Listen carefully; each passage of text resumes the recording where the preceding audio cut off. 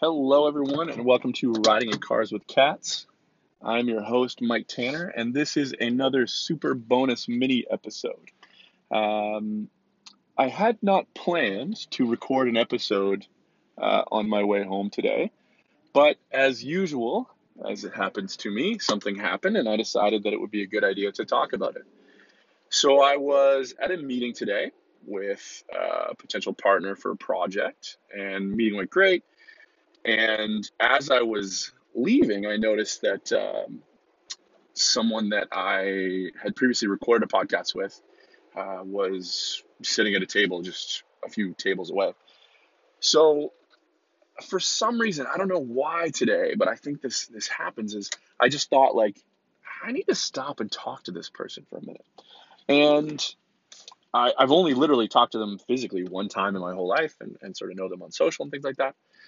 But I sort of went over and said hello, and we started talking and got into this amazing conversation where we sort of learned that we're very similar in terms of a couple of specific ways as it relates to passion and sort of what we want to do with our lives. And so I wanted to share sort of a specific takeaway that I had from it that I think is important for people to understand. And it's along the same lines with things that I've spoken about before, but it's just a little bit different, maybe in sort of the way that she talked about it. So um, we were talking about this idea that we have a lot on the go. So the first thing I asked her was, "What are you working on?" And there was this like collective like, "Ugh, what am I working on?" Because like me, she's working on a million different projects. She has the poker in a million fires, and she's doing really interesting things, but there's no like set like, hey, this is where I'm doing it and what I'm doing, those kind of things. And so I think what happens is we as multi-passionates, which is one of the terms we talked about, we have this sense that like that's not okay, that we have to tell people like about our one job. Like we have to tell people, "Oh, I'm a social media consultant." So when they say, "What are you working on?" everything has to be like related to that one thing. And then you sort of start to dig in a little further and you realize that no, there's a lot of things I'm involved in right now across the board in all these different ways. So it makes sense for me to say like, "Oh, I'm working on some really varied and really interesting stuff right now," because I am.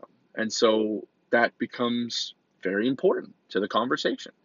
And so I think that when we look at those things in terms of um, defining ourselves, we have this tendency to define ourselves in really tight terms because we think that no one's going to accept, you know, this cross the board idea of being in all these different areas. And I think that's fundamentally flawed. Um, when I talk to someone and I realize how well rounded they are and how many different things they're involved in, those are generally the people I want to talk to, work with, deal with in some way. Like when I meet someone and they're I don't know, let's say they're an accountant. Okay, great. Well, is our conversation just going to be about that one thing? Are we just going to talk accounting for the next hour of our conversation? Or are you also someone who's into board games and you're also into social media? And how do you connect all those different things across different areas? And so I think that if you're someone who's struggling with the idea of what is my one thing, first off, don't let anyone tell you that you have to have a one thing. I do really think that's BS. So that's the first part. Don't let anyone tell you that you have to have a one thing. And the second part of it is how good are you at understanding how those not one things connect with one another? How good are you at understanding that your interest in accounting and your interest in board games might be connected in some way? Maybe you're someone who likes to measure the way, the way numbers move around. I play a lot of board games, and I play with people who are, you know, very sort of data driven. So when they're playing a board game, they're like, okay, well, there's a 10% chance that this is going to happen, and there's a 30% chance this is going to happen, so this is what I'm going to do.